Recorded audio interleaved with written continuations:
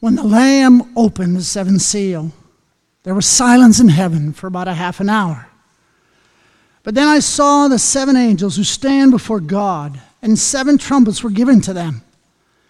And another angel came and stood at the altar with a golden censer. And he was given much incense to offer with the prayers of all saints on the golden altar before the throne. And the smoke of the incense with the prayers of the saints rose before God from the hand of the angel.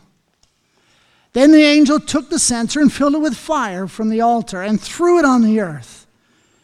And there were peals of thunder and rumblings, flashes of lightning, and an earthquake. Now the 7 angels who had the 7 trumpets prepared to blow them.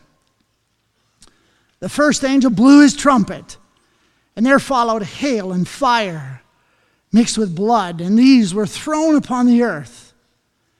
And a third of the earth was burned up, and a third of the trees were burned up, and all the green grass was burned up. Then the second angel blew his trumpet, and something like a great mountain burning with fire was thrown into the sea, and the third of the sea became blood. A third of the living creatures in the sea died, and a third of the ships were destroyed. The third angel blew his trumpet, and a great star fell from heaven, blazing like a torch, and it fell on a third of the rivers and on the springs of water. The name of the star is Wormwood. A third of the waters became wormwood, and many people died from the water because it had become made bitter. The fourth angel blew his trumpet, and a third of the sun was struck, and a third of the moon, and a third of the stars, so that a third of their light may be darkened, and a third of the night might be kept from shining, and likewise a third of the night. Then I looked, and I heard an angel crying with a loud voice as it flew directly overhead, "Woe, woe, woe to those who dwell on the earth at the blasts of the other trumpets, and the 3 angels are about to blow." And the 5th angel blew his trumpet, and he was given the key to the shaft of the bottomless pit. He opened the shaft of the bottomless pit, and from the shaft rose smoke, like the smoke of a great furnace, and the sun and the air were darkened with the smoke from the shaft. Then from the smoke came locusts on the earth, and they were given power, like the power of scorpions of the earth. They were told not to harm the grass of the earth or any green plant or any tree, but only those people who do not have the seal of God on their foreheads. They were allowed to torment them for 5 months, but not to kill them, and their torment was like the torment of a scorpion when it stings someone. And in those days people will seek death, but will not find it. They will long to die, but death will flee from them. In appearance, the locusts were like horses prepared for battle. On their heads were what looked like crowns of gold. Their faces were like human faces, their hair like women's hair, and their teeth like lions' teeth. They had breastplates like breastplates of iron, and the noise of their wings was like the noise of many chariots with horses rushing into battle. They have tails and stings like scorpions, and their power to hurt people for 5 months is in their tails. They have as king over them the angel of the bottomless pit. His name in Hebrew is Abaddon, and in Greek he is called Apollyon. The first woe has passed. Behold, 2 woes are still to come. Then the 5th angel blew his trumpet, and I heard a voice from the 4 horns of the golden altar before God, saying to the 6th angel who had the trumpet, "Release the 4 angels who are bound at the great river Euphrates." So the 4 angels who had been prepared for the hour, the day, the month, and the year were released to kill a third of mankind. The number of mounted troops was twice 10,000 times 10,000. I heard their number, and this is how I saw the horses in my vision, and those who rode them. They wore breastplates, the color of fire, of sapphire, and of sulfur. And the heads of the horses were like lions' heads, and fire and smoke and sulfur came out of their mouths. But these 3 plagues By these 3 plagues, a third of mankind was killed, by the fire and smoke and sulfur coming out of their mouths. For the power of the horses is in their mouths and in their tails. For their tails are like serpents with heads, and by means of them they wound. The rest of mankind who were not killed by these plagues did not repent of the works of their hands, nor give up worshiping demons and idols of gold and silver and bronze and stone and wood, which cannot see or hear or walk, nor did they repent of their murders or their sorceries or their sexual immorality or their thefts. May the Lord bless the reading of his word, right? Well, we are in some intense stuff here in Revelation, and chapters 8 and 9. This is quite some terrain that we're in here right now. And I want to say this before we hop on the Land of Revelation tour bus together here. I want to kind of do a post-it note summary of where we've been, literally a post-it note summary here of where we've been. So Revelation chapter 1. Let's go ahead and bring up that next slide, please. There we go. Revelation 1, we see the source and the subject of the book of Revelation. We see the resurrected, magnified, glorified Jesus Christ that is there. And then John is instructed to write everything that he sees. And then he's going to be giving it to the 7 local churches that are there. By the way, chapter 1, I want to remind us, it tells us essentially that the book of Revelation is an apocalyptic prophetic letter. All of those are very important. Let me say this. It is not just an apocalyptic letter.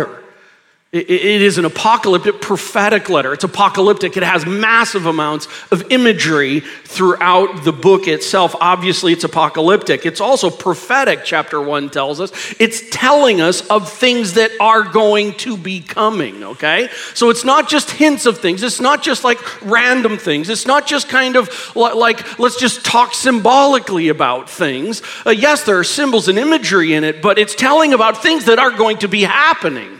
Is what the prophet part of it, but it's also a letter. This is important because it means what we are going through was intended to be understood by people. Maybe not every detail of it, but on the whole, we're to understand it. It's an apocalyptic prophetic letter, chapter 1. Then Revelation chapter 2 and 3, kind of a unique chapter in there. Jesus, the resurrected, magnified, glorified Jesus Christ, has something to say to 7 real local churches in the area, 7 real local churches in Asia Minor, Turkey, that also have implication and application to churches today. Then Revelation chapter 4, John is taken into the throne room of heaven, and the whole center of it is God the Father that is there, and all that's happening, the lightning shooting out, and the thunder, and the emerald circle around, and the 4 living ones, and the 24 presbyteros on thrones around, and just that glorious sight, and everything is pointing to the center of the room, if you will, to the Father. And then we get into Revelation chapter 5, still in the throne room, but everything changes from talking about the Father as a whole to talking about the Father in his right hand, the hand of control. There is a scroll that has 7 seals, scroll with writing on the inside and the outside. It has a lot of writing on it. It's in his right hand. It's there. Who can take the scroll out of his hand? And the whole thrust of the chapter is there is only one that can take the scroll out of his hand. And the presbyter, one of the presbyteros says, don't weep, John, don't weep. There is one, the Lion of the tribe of Judah. He will be the one who can take it out. And then John looks, and the text tells us that he sees the Lamb. The Lion is the Lamb. Keep that in mind. The Lion is the Lamb. And the lion is roaring through the book of Revelation. And then we see Revelation 6. The lion-like lamb begins to open the seals one at a time. And out of these seals, seal 1, the conquering power of false peace will come. And then civil and world unrest leading to great war and bloodshed will come. Then inflation and famine will come. Let's move to the next slide, please, if we could. Thank you. And then in that pestilence and famine and more death and a quarter of the earth, it says. Is that real? Is that symbolic? I'm going to leave it right there. We'll be dealing some more with that as time moves along. Then seal number 5, great numbers of God's people are going to be martyred. Seal 6, natural disasters like earthquakes, and as the text talks about, like the heavens rolling up on mankind. And then seal 7 is yet to be opened. But chapter 6 ends with the question of who can stand. In all of the roar of the lion of the judgments of God beginning to unfold on mankind, and by the way, it is the beginning of them, the question is raised, who can stand in just these 6 sealed judgments of the roar of the lion? And chapter 7 answers that. We saw a parenthetic pause answering the question, who can stand? And we saw it talks about 2 groups of people, 144,000 on earth and a great multitude in heaven. We talked about this last Sunday. The Lamb is going to be doing a redeeming work throughout the entire time of his roaring. Know that. Whenever God brings judgment, his ultimate objective of judgment on anyone, any people, all of mankind, his ultimate goal in the roar of the lion is that the Lamb would do a redeeming work. And just like a parent, at times we push into our children lovingly, even though it's hard for us, for them, ultimately that they would respond and do what's right. And the Lord's judgments are always full of his love to bring a redeeming work, as we will see at the end of this chapter, that people would repent is the call of the whole text. And today we're in chapters 8 and 9. The 7th seal is opened, and the 7 trumpets are given to 7 angels. 6 of the 7 trumpets blare. That's where we've been. That's where we're going. We enter the text. 3 quick reminders. By the way, I keep doing this because I want for you to know this is more to me than just a study of a book of the Bible. This is far more to me than a timeline. This also includes the reality of trying to equip you in how to deal and study God's Word and how to walk in it. So 3 quick text reminders here. Number 1, we are doing a study of the book of Revelation, not a systematic study of eschatology of end times as the whole. That's important. We're doing the book of Revelation. We are entering God's Word. Remember, this is God's word, not my word, not your word. Our objective is to try and pull out what God has to say. We don't enter it wanting God to be who we want God to be. We enter it to learn who God is. And we align ourselves with that. I don't have a theological framework that I'm trying to press into this. I'm simply wanting us to press into the Lord's word and let his framework pour out on us. That's the objective with it. We're doing a study of the book of Revelation. We're entering God's word, not ours. And this is really important, friends. We live in a war zone. Talked about this a few weeks ago, but we lived in a war zone. We live in an all-out war between the kingdom of God and the kingdom of Satan. Do not forget, you will not be able to forget in the text today. This is not just about us and God. There is a war that is going on, and we are right in the war zone of it all between the kingdom of Satan and the kingdom of God, and all hell is about to come. But know this, the one over it all, he will win. You will win when we rejoice in that. God, I pray as we dive into your word that you would show yourself mighty here. You are the King on the throne forever, and we adore you for it. Show us more of who you are, Lord, more of who you are. In Christ's name, amen. Here we go. By the way, I'd just appreciate if you pray for me today. My voice would hold through. I love this voice right now. I wish I had this voice more often, a little deeper. But here we go. I'm laying it all out. All right, verse 1, chapter 8. when the Lamb opened the what seal? The seventh seal. Remember, who opened it, by the way? The Lamb did. It's so interesting how God, throughout the book of Revelation, more than any book in the entire Bible, uses the title of Lamb for Jesus Christ. He is the Lamb, the Redeemer, lion-like Lamb. By the way, we saw last Sunday, chapter 7, verse 17, he is also the shepherd. The lion is the lamb is the lion-lamb is the shepherd is the lion-lamb, the shepherd is the lamb-lion. Very cool. Verse 1, when the Lamb opened the seventh seal, there was silence in heaven for about a half an hour. By the way, in the Greek, it literally says for about a half an hour. It's interesting here because in this, heaven so far in the book of Revelation is not known for being a silent place. You see back in there, we see all chapter 4, chapter 5, the heavens declare. The angels are singing.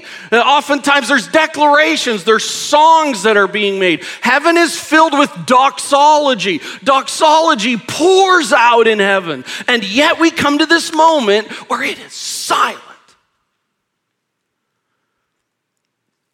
And silence is really uncomfortable. And especially in a place where there's normally a lot of noise.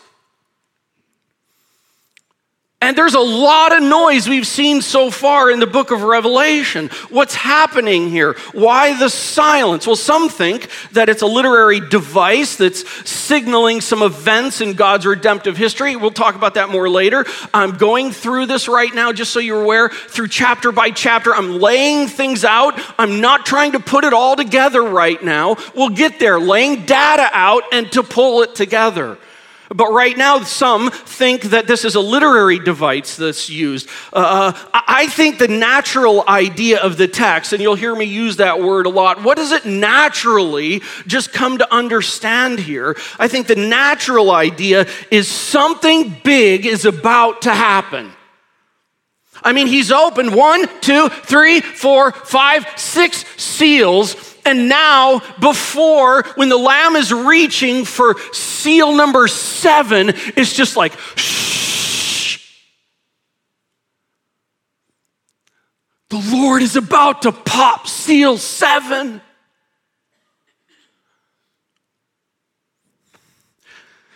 Remember the Super Bowl here this last year? The end of the game? Seattle on the 1-yard line. 26 seconds left. Score was 24-28. And here you have Marshawn Lynch in the backfield. By the way, he's called the Beast. No, that's not out of Revelation. Okay? You got the Beast in the backfield. And I remember at our house, it's like game over for Seattle. And New England is going to lose. And all God's people? At least from Indiana. And it was like, and I remember that moment, it's like, shh, watch this. Well, then it went bad. Okay, but take the shh part of it.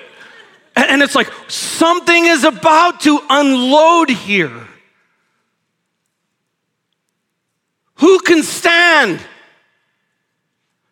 Parenthetic pause, 144,000 in the great multitude. And then Christ moves, the lamb lion moves to the next seal, and everyone's like, shh. For about a half an hour. Now, I will just bring this up. You're going to see me a couple points here. This isn't my main thrust of today, but I do want to say this. If it's all symbolic, why say about a half an hour? Why not say for a long while? Why not say for an uncomfortable period of time? Why not say for a good bit? It just went silent. But friends, sometimes numbers here in the book of Revelation are not just symbolic, but have meaning. I literally think it was just silent for about a half an hour. Verse 2. And then I saw the 7 angels who stand before God. By the way, that's an interesting term, the verb stand. It's perfect tense in the Greek. Perfect tense means that it's an action that's already happened and has continuing, ongoing results. So here what's been happening with this 7 angels who stand before the throne, they've been standing before the throne. And that's intriguing because we haven't necessarily been told about these 7 angels. But anyway, we go on. And then I saw the 7 angels who, how many angels? 7 who stand before God, the Father, in essence, and 7 trumpets were given to them. By the way, they were not the angels' trumpets. They weren't like, give me my trumpet. They were given trumpets. Someone else owned the trumpets. I think it's clearly assumed here in the text that the Lord is giving, here's my trumpet, and now it's time. I deal the trumpets out. And now is the time. They've been standing there and they're given these trumpets. And verse 3.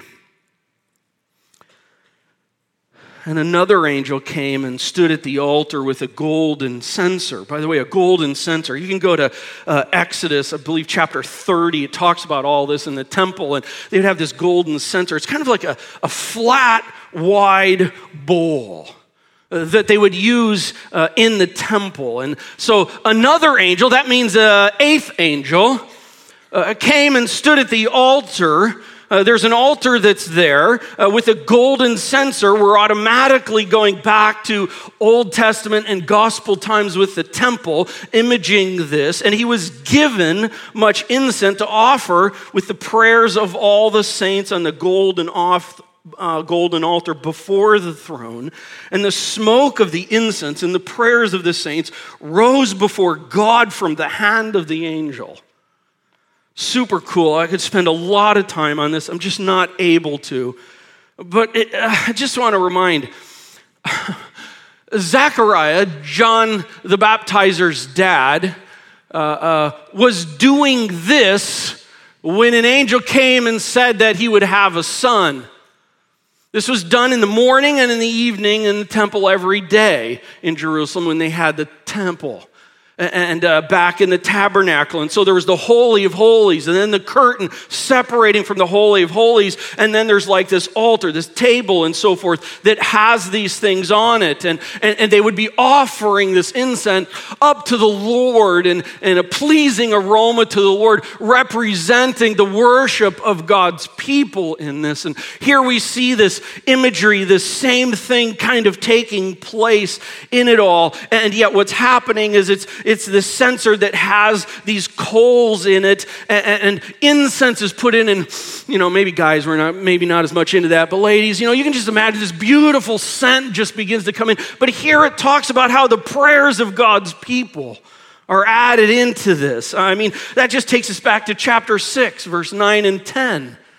Where it talks about that. And are these particular people from the time of tribulation on the whole? Again, I'm not going to put all the pieces together in all of that right now. That's not the point.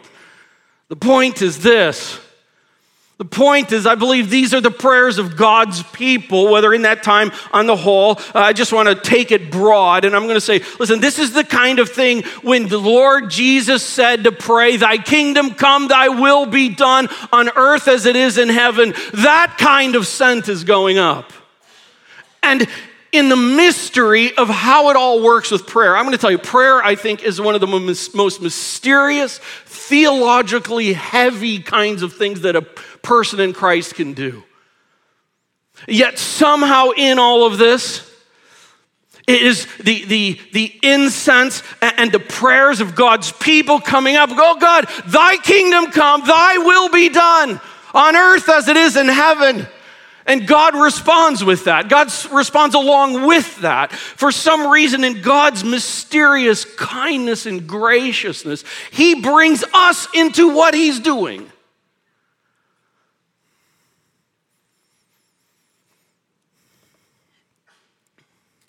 I don't think these are, God, please make my day really nice today. God, take away all my troubles kind of prayer thing. Nothing's wrong with that. We see that in the Psalms. But at the same time, and the context of it all, this is this idea that this mixed with the prayers of the saints are coming up to the Lord, and the Lord's like, and he's going to respond from it. We don't tell God what to do. That's not the point. But how marvelous is it that people that are in the Lord, that know Jesus Christ as their Savior, God brings us into what He does. He loves us. And He wants us to be a part of what He is doing. So sweet.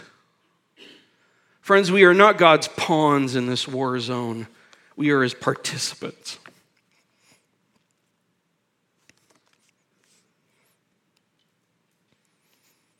Sorry, I just love that. You and I are just not some random people out on a floating planet. God wants us a part of what He's doing.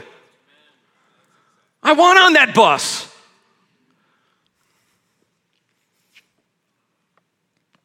How sweet.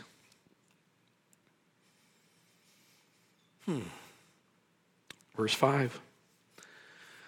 Then the angel took the censer, filled it with fire from the altar, and what did he do? Hurled it, he threw it, he flung it. Got the picture? He takes this, and then there were peals of thunder, rumbles, flashes of lightning, and an earthquake. So here, this whole thing's taking place. I'm not going to go through it all. There's one altar to it. Oh, it doesn't matter. All this kind of stuff, and it's going, and it's like the prayers of the saints are up to the Lord, and then it's like he gets the okay, and he takes this, and it's like, whew, on the earth. By the way, what are you getting a picture by that? It's not like, hey, let's come out and play ball together. No, this is like judgment's coming. And the will of the Lord is coming, and you think it's been bad so far, here we go. And it's thrust out. And thunder and lightning and rumblings and an earthquake. Yesterday and Friday, a number of us went up to Chicago for a men's conference up there. Just had a great time together. And both up and back, we drove through the belly of the beast. I mean, especially going up, wasn't it, guys? Rick, I see, man. Yeah, by the way, Rick got passed by a Prius. Love you, dude. And that was during the storm. Anyway, and so we're there going, and it's just like and rain coming down. And literally, there was a dozen cars just parked off to the side. It was one of the most intense rainstorms driving through in a long time. And you just go, the power and the authority and the clouds that are hanging over. Amazing. I'm going to make a reference here. I don't think I have time. So much of this, what we read in verse 5, reminds us of Revelation 4 around the throne and the thunder and all that's happening around the Father. Some of this so much reminds us in Exodus of Mount Sinai. But also so much of what we're about to enter in, and I understand how much text we have to go. We're going to buzz through it. But know this. What we're about to read, I think, has a lot of foundation in the Exodus plagues. So I just want to encourage you to go back and I've got the text down here. I'm just not going to have the time to read through. But you go back and you see in chapters 1 and 3 and 5 and 6 and 7. And as the Lord brings the plagues, may I remind us of the plagues. The first one, He turns water to blood, chapter 7. And then the second plague is frogs. And then the third is gnats. And the fourth is flies. The fifth is Egyptian livestock get sick and die. By the way, it's interesting. Not the Israelite livestock, but the Egyptian livestock. And then plague 6, boils happen. Plague 7, hail. Don't forget that. Plague 8, locusts. Don't forget that. And plague 10, the blood of a sacrificed, blemish-free 1-year-old male lamb applied. By the way, plague 9, darkness. And it says that the Egyptians had total darkness, but over the people of Israel's camp, they had light. Much of this, I think, as we will see here in just a moment coming in. And I just say this: if you think that the plagues of the Exodus are fantasized religious myths, then you're going to see this as religious myths. I just want to boldly say, I believe that those are real, and I believe that this is real. And I just want to make that on the record. And here we go. Verse 6. Now the 7 angels who had the 7 trumpets prepared to blow them. Now, as silly as this sounds, it's interesting in the text of the language. I think there's kind of this idea to where it's not just like blow, and they're like, okay, whatever I got in me, I'll blow. There's like this preparing to blow, and in the imagery here, clearly is the case. I mean, it's like, okay, angel number 1, whatever his name is, countdown. 3, 2, now can you just see him? He's like getting himself in place, and he's grabbing that thing, and he's like, I wish I had a horn to blow. No, actually I don't. But, and he just, whoo, and he prepares to blow. Verse 7, and the first angel blew his trumpet, and there followed hail and fire mixed with blood. And these were thrown upon the earth. Do you see where that comes from? Right early in the text with the whole thing, and it was thrown upon the earth. And a third of the earth was burned up, and a third of the trees were burned up, and all the green grass was burned up. Man, there's such a feel of Joel 2 in this. And I'll say this, we get hail. I'm grateful we didn't have hail yesterday. But we get hail, what that is. We even get fires. Is this lightning, volcanoes, lava? Listen, I'm just going to tell you, I am so not into trying to grab each one of these and assign them to something. It's just God's going to do it. Let's just be good with that. I don't know what it is, but it's hail and it's fire, and then it says mixed with blood. Maybe it's like volcano-colored ash or contaminated rain. Maybe it's actual blood. Maybe it's the whole idea of loss of life because of the hail and the fire. And life is lost. And 1/3 of the earth and the trees and all the green grass, by the way, that's probably the green grass that's green at the time. Later on, we're going to see where it refers to green grass again. And I'm not into all the making every little tiny piece fit in it. God's big enough. If he wants to make more green grass, he can do it right away. But 1/3 of the earth, of the vegetation, is destroyed. By the way, 1/3, not 1/4, not 1/2, not 3/4. 1/3 is a limitation statement. No more. 1/3 is in control statement. Just that much. No more. Oh, I want another brownie. Nope. Just 1/3 of the pan. Can't have any more. I want to tell you, literally, these numbers are really important. They tell who God is. 1/3. That's a lot. Can you imagine what takes place? Trumpet number 2, verse 8. A second angel blew his trumpet, and something like a great mountain. By the way, it's not a great mountain. It's something like a great mountain. It's something like a great mountain, burning with fire, was thrown into the sea, and 1/3 of the sea became blood, and 1/3 of the living creatures in the sea died, and 1/3 of the ships were destroyed. It's not a mountain, but it's like a mountain. In other words, some huge mass. This is a meteorite, asteroid on collision course with the earth, crashes into the sea and crushes 1/3 of the sea. They make movies about that stuff. It is possible. This is no joke, you guys. I don't think this is any symbolic kind of a free-flowing thing. Why would God say 1/3 when he already said 1/4 in the prior seals? Here, God is just unleashing. A third of the sea becomes blood. I don't know, is that a result of the sea life killed or the color of whatever? Or a third of the ships destroyed? Makes sense. Man, that's an awesome movie right there. Tsunami. I mean, you know what I mean. Can you just see it happening?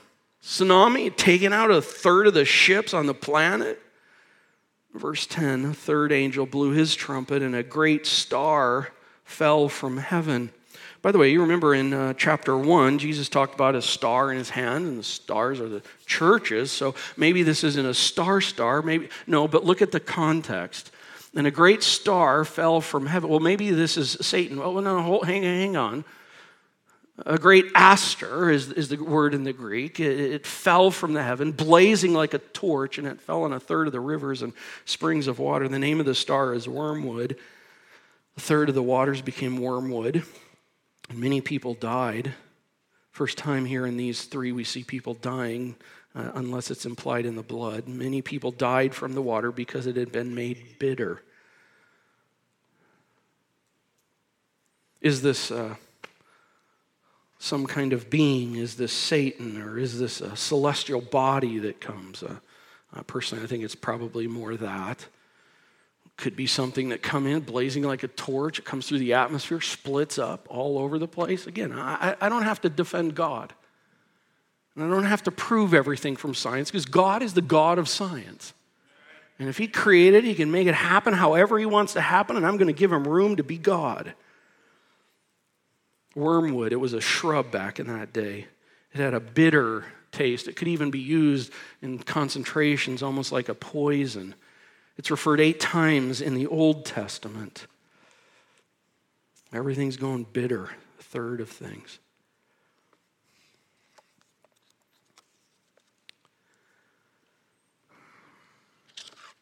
Trumpet 4. Fourth angel blew his trumpet, and a third of the sun was struck. A third of the moon and a third of the stars, so that a third of their light might be darkened, and a third of the day might be kept from shining, and likewise a third of the night. A third of light darkened. Is it a third less amount of light? Is a third less length of time of light? Can you just imagine the ramifications of that? And the plants and the animals and people and life. Verse 13, and then I looked and I heard an eagle crying. The word used here could also be translated as a vulture. It carries the idea of a bird of prey. I heard a bird of prey crying with a loud voice as it flew directly overhead. Woe, woe, woe to those who dwell on the earth. The blast of the other trumpets that the 3 angels are about to blow. By the way, the terminology for those who dwell on the earth, or earth dwellers, depending upon your translation, that commonly in Revelation is referring to those who are not in Christ.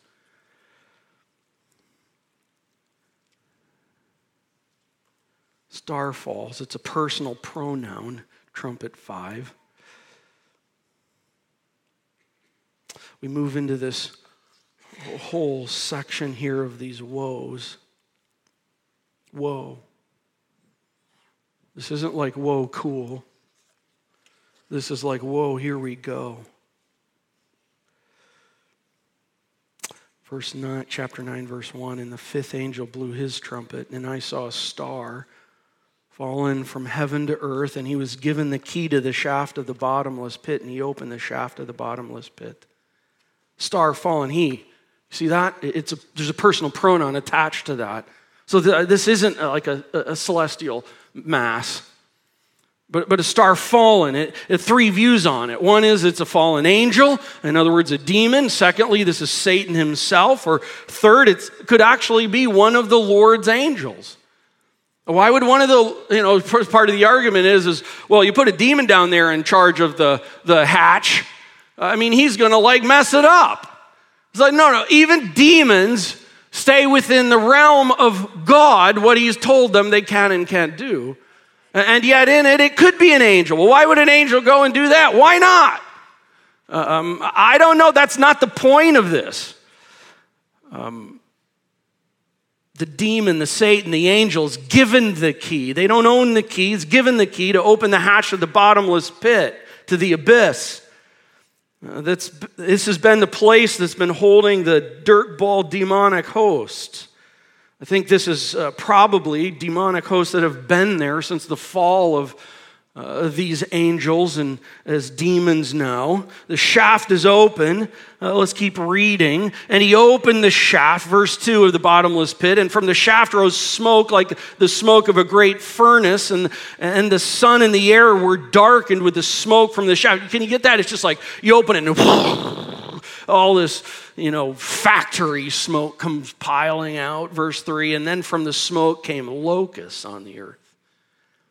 And they were given power like the power of scorpions on earth, and they were told, that's cool, not to harm the grass of the earth or any green plant or any tree, but only those people who do not have the seal of God on their foreheads.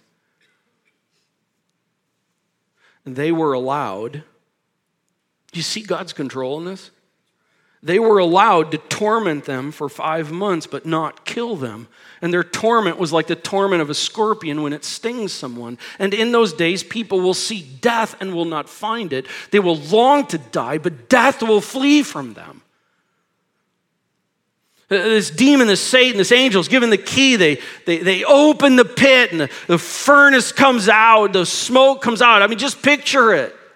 By the way, I personally don't think these are modern day helicopters and these kinds of things. I literally think these are a demonic locust.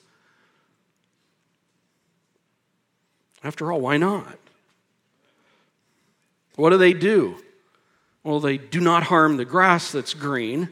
Well, it could be that there's been some time and the part of the earth that had green grass that got all fried up is now the other part's green, or as I said, God just made more green grass, and they don't harm it, but they harm people.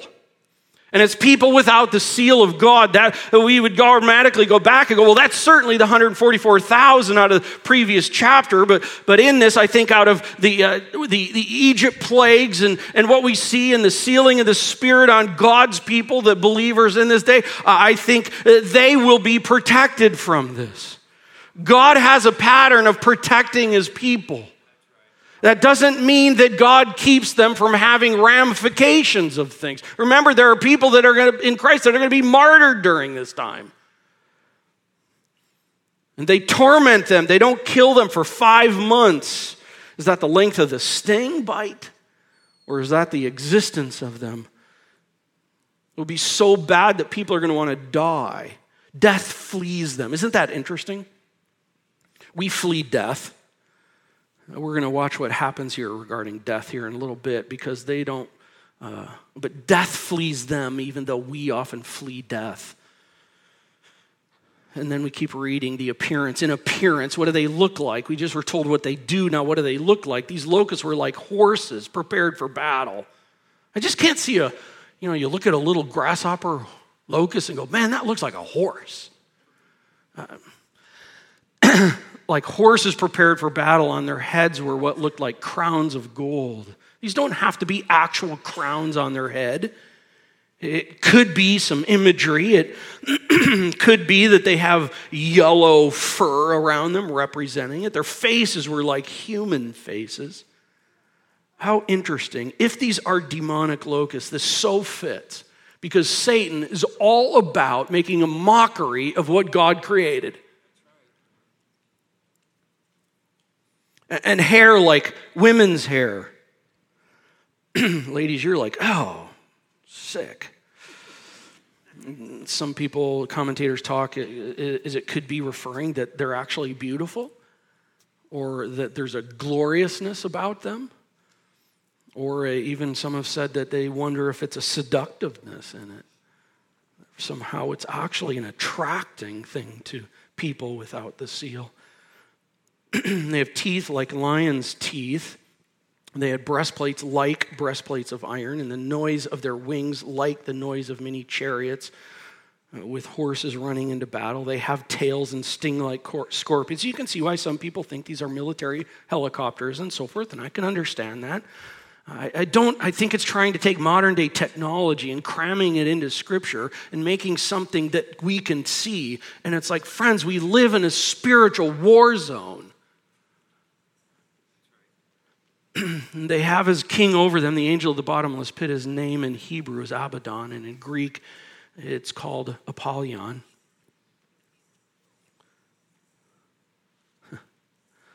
Unbelieving Jews and unbelieving Gentiles are gone after. Verse 12, the first woe is past. Behold, 2 woes are still to come.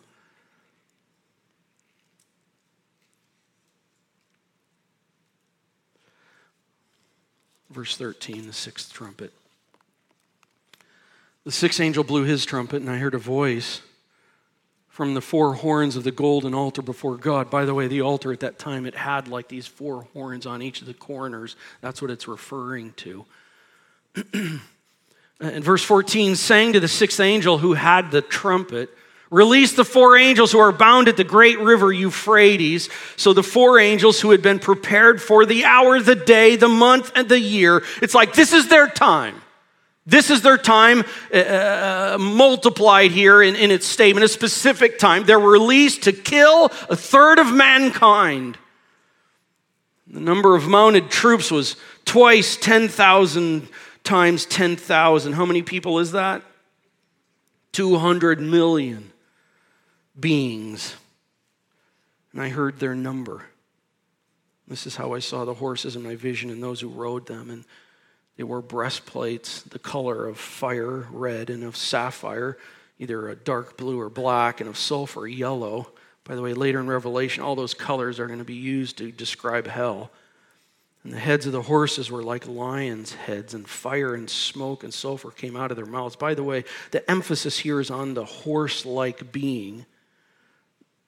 By these 3 plagues, 1/3 of mankind was killed by the fire and smoke and sulfur, or those missiles and cannons and so forth. I actually don't think that's what it is. I think this is a demonic beast. Verse 19, for the power of the horse is in their mouths and in their tails are like serpents with heads, and by means of them they wound. Wow. In 1970, China said they had the ability to form an army of 200 million. I looked up today, and today China has an active military of 164 million with a whole bunch more to be able to put in any time. Are they them? I don't know, but I don't think it's people. I actually think these are demonic troops. I may be wrong on that. I'm not trying to get exaggerated with it. But just when I see all that's what's happening here, friends, can you imagine? I think all this is reminding us we do not live in the place that we too often think we live. We are in a war zone between Satan and God. And there's something far bigger going on, something far bigger than everything that we commonly see and grab a hold of. And here these beings or these armies, they kill by incineration with fire, by asphyxiation with smoke and burning stones. 1/3 of mankind is killed.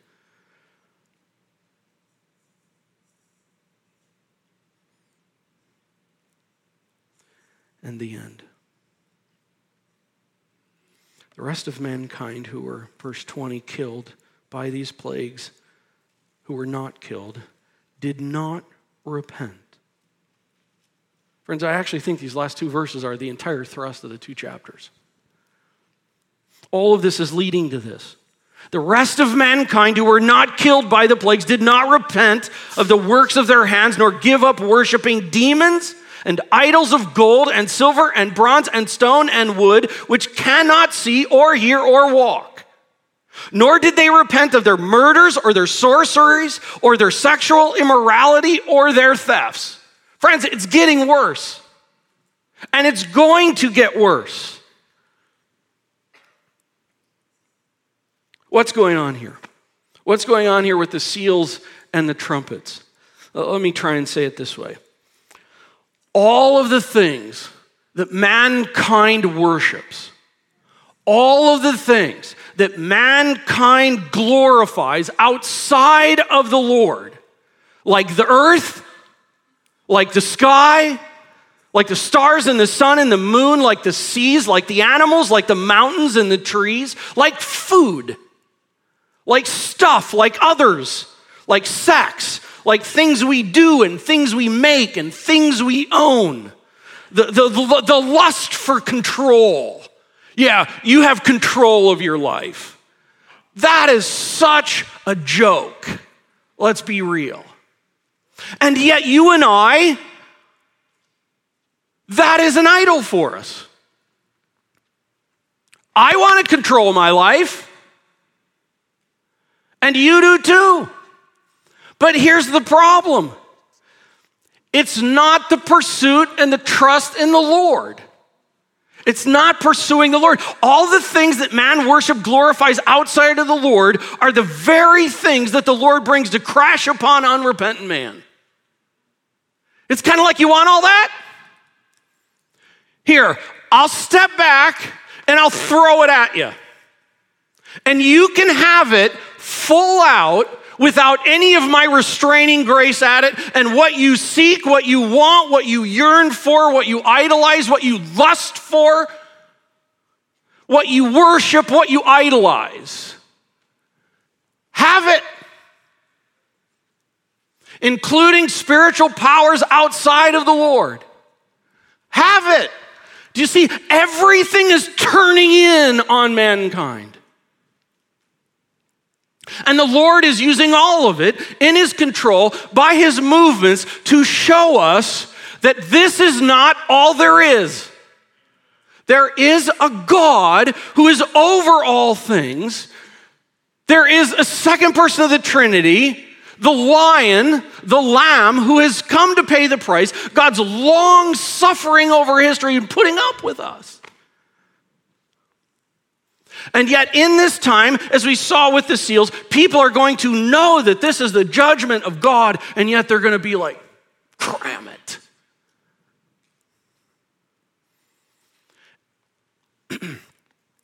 And I bring it back to you and I today.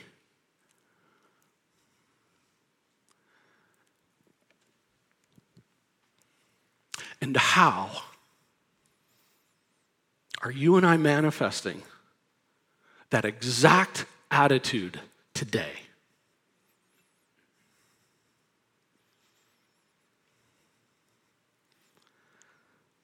Friends, what do you worship? Who do you worship? I mean, for real. Because what you worship, you will get. And what you worship will control you and overtake you. It will. And you know it, and I know it. And yet we wrestle with it every day.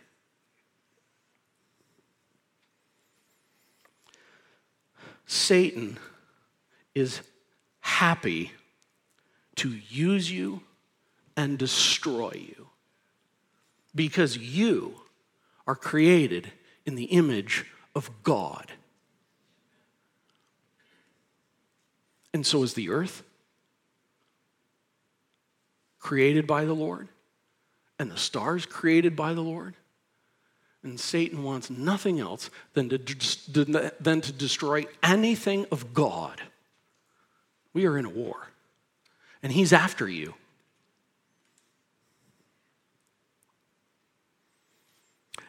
Satan will use it to destroy you, and the Lord will allow you to have it for the purpose that we would come to see that there is nothing to be worshiped outside of the mighty Lord of all. The next pay raise is not going to bring you ultimate joy. The hot chick, the hot stud, is not going to bring you the ultimate joy. A bigger house,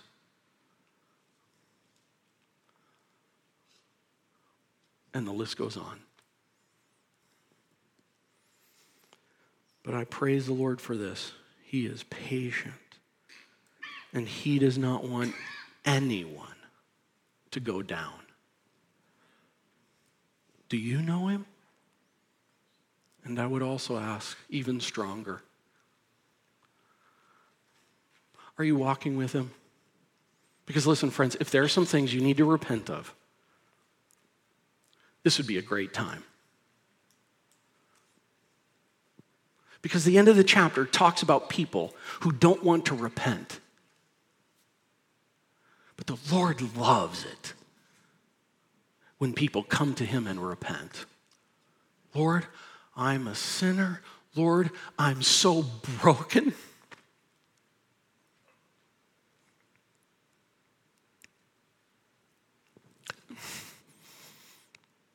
And he's like, I know.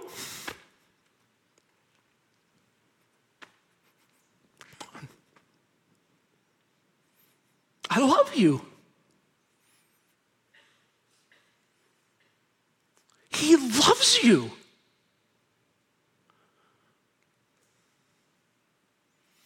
And so we're going to finish with this. It was silent in heaven for 30 minutes. No, we won't go that long. But we're going to take a couple minutes of just silence.